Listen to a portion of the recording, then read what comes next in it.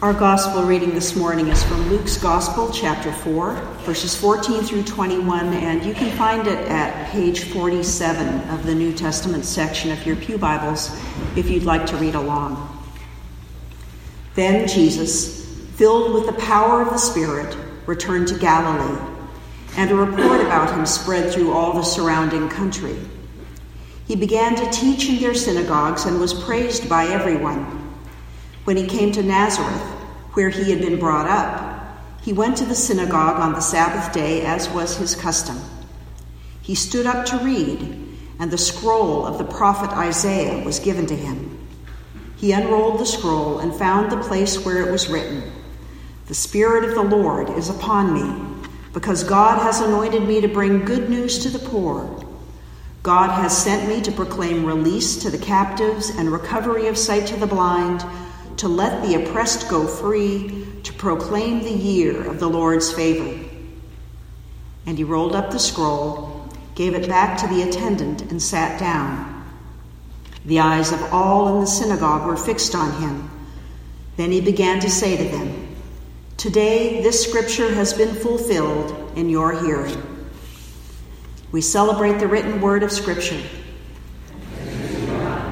We celebrate the living word, Christ among us. So at what point do we politely ask Canada to run the United States? I tried to find a cartoon or a joke about the government shutdown, but frankly, it just wasn't funny. The only thing I saw that made me laugh was a photo of a furloughed IRS employee protesting by the side of the road in Kentucky. He was holding a sign that said, "Honk if you want your refund." The longest shutdown in U.S. history ended on Friday, for now. As the shutdown entered its fifth week, the waves of havoc it created crashed ever farther outward, threatening essential government functions and introducing unexpected hardships in the lives of millions of Americans. Crucial climate change monitoring and research was halted. Unpaid Coast Guard personnel had to turn to food banks to feed their families. Corrections officers couldn't buy gas to get to work. Some federal employees had to tap into their retirement plans. Our national parks filled with garbage and human waste. Air traffic controllers were worried that our flights were unsafe, and food inspections were cut back. It's unanimous that things won't fall back into place overnight. I read a story about a family trying to buy a house. They were supposed to close in January and move into the house on February 1st, so they gave notice to their current landlord, who quickly found a new tenant. But they were told that now there's no way that they can close in January because their home loan is supported by the U.S. Department of Agriculture. It's likely that they'll have to find someplace to move, them and all their stuff, for a few days or weeks. So, ordinary folks, not connected with the government, whose lives are disrupted. Here's the thing. The people who had the power to end the government shutdown aren't hurt by it. So what could the rest of us do? The continued stalemate caused a deepening sense of powerlessness in our nation. I don't doubt that each of you cares deeply about this crisis.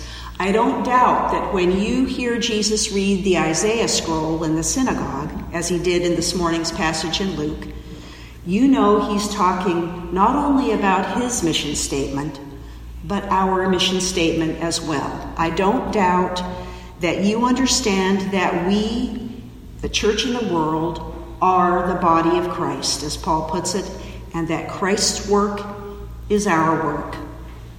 But how on earth are we supposed to do it? It's easy to feel as though there's little we can do to change one intractable political crisis after another. The Luke passage itself contains a glimmer of hope for us. When Jesus finishes reading from the Torah scroll, rolls it up and sits down to preach, he doesn't say, "The scripture has been fulfilled in your hearing," or the scripture will be fulfilled in your hearing. He says, today the scripture has been fulfilled in your hearing. Today. What does he mean? Because that day, right there in the synagogue, it probably didn't look to anyone as though the things that Isaiah described had happened any more than it looks that way to us now. Maybe Jesus is announcing that it is in his very person that Isaiah's message to share God's word of liberty, grace, and healing is made manifest. Or maybe today isn't a fixed, unmoving term, but instead is dynamic, active, as in today is just the beginning. And as it just so happens, in the Greek, the verb tense in the scripture has been fulfilled isn't the once and done present or past tense. It's the ongoing, even repetitive, and definitely recurring perfect tense. Here's an example of what the perfect tense sounds like in English, if you're not an English major. She has lived here all her life. See, it's ongoing. It's not complete. It's still happening.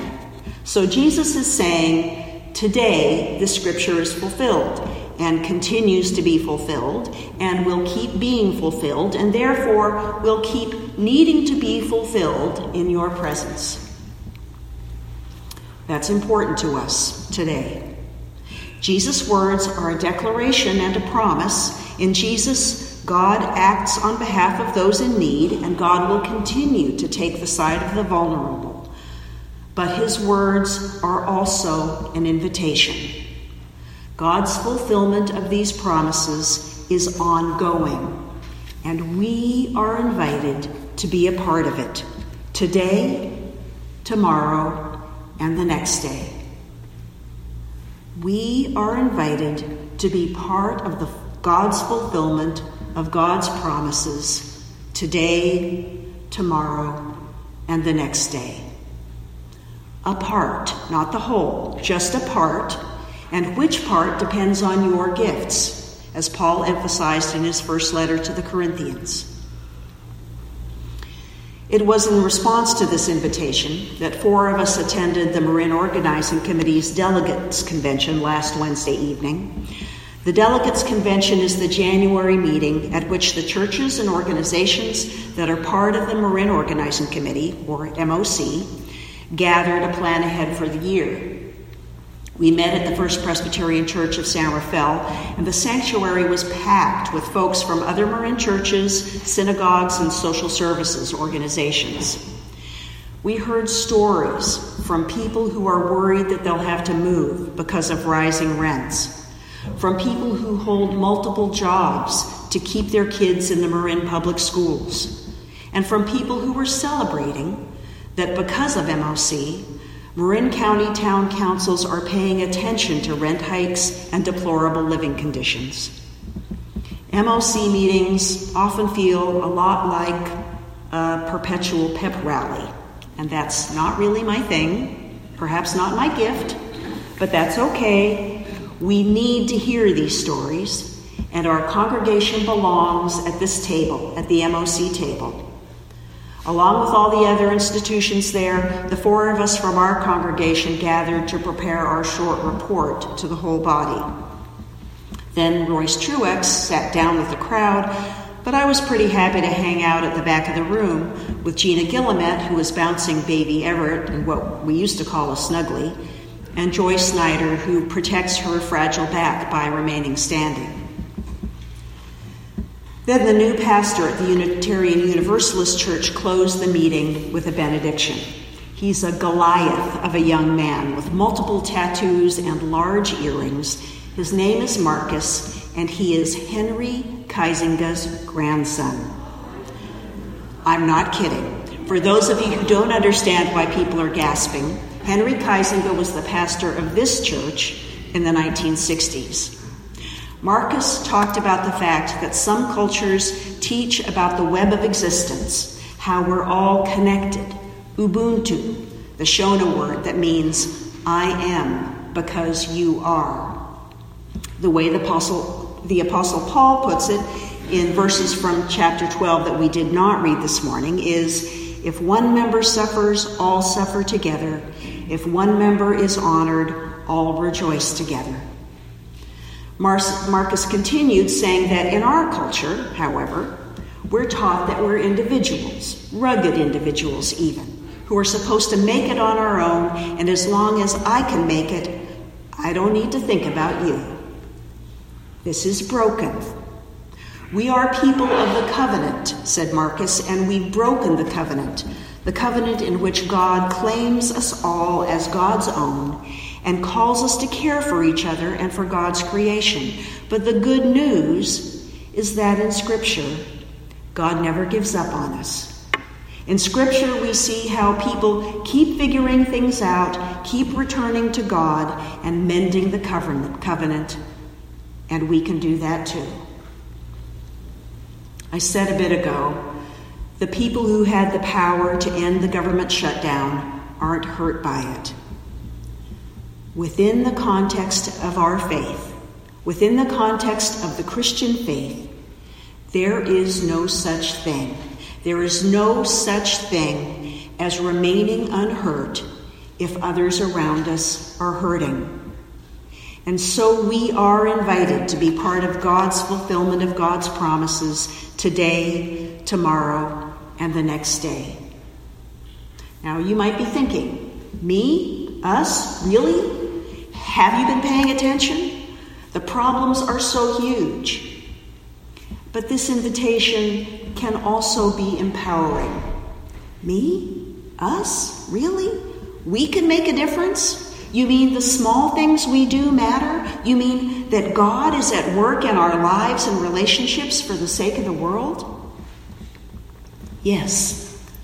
In big ways and in smaller ways, in you and in me, in ways that fit our gifts, today, tomorrow, and the next day. We saw this happening in the nightly news, lately filled with stories of how food banks, soup kitchens, restaurants, and a range of businesses and nonprofits opened their doors and redoubled their efforts to serve and support the unpaid and furloughed government workers and contractors. Countless churches also stepped up to stand in the gap for those who were being shoved aside by the shutdown. The churches in Washington, D.C., of course, were particularly well mobilized, but other parts of the country responded too. Here in Marin, the San Francisco Marin Food Bank responded to the needs of Coast Guard families, the one branch of the military that was asked to work without pay. Here in our own congregation, we are part of God's fulfillment of God's promises in too many ways to list. Come on over to coffee hour and ask if you don't know. In big efforts, in small efforts, and in very personal efforts.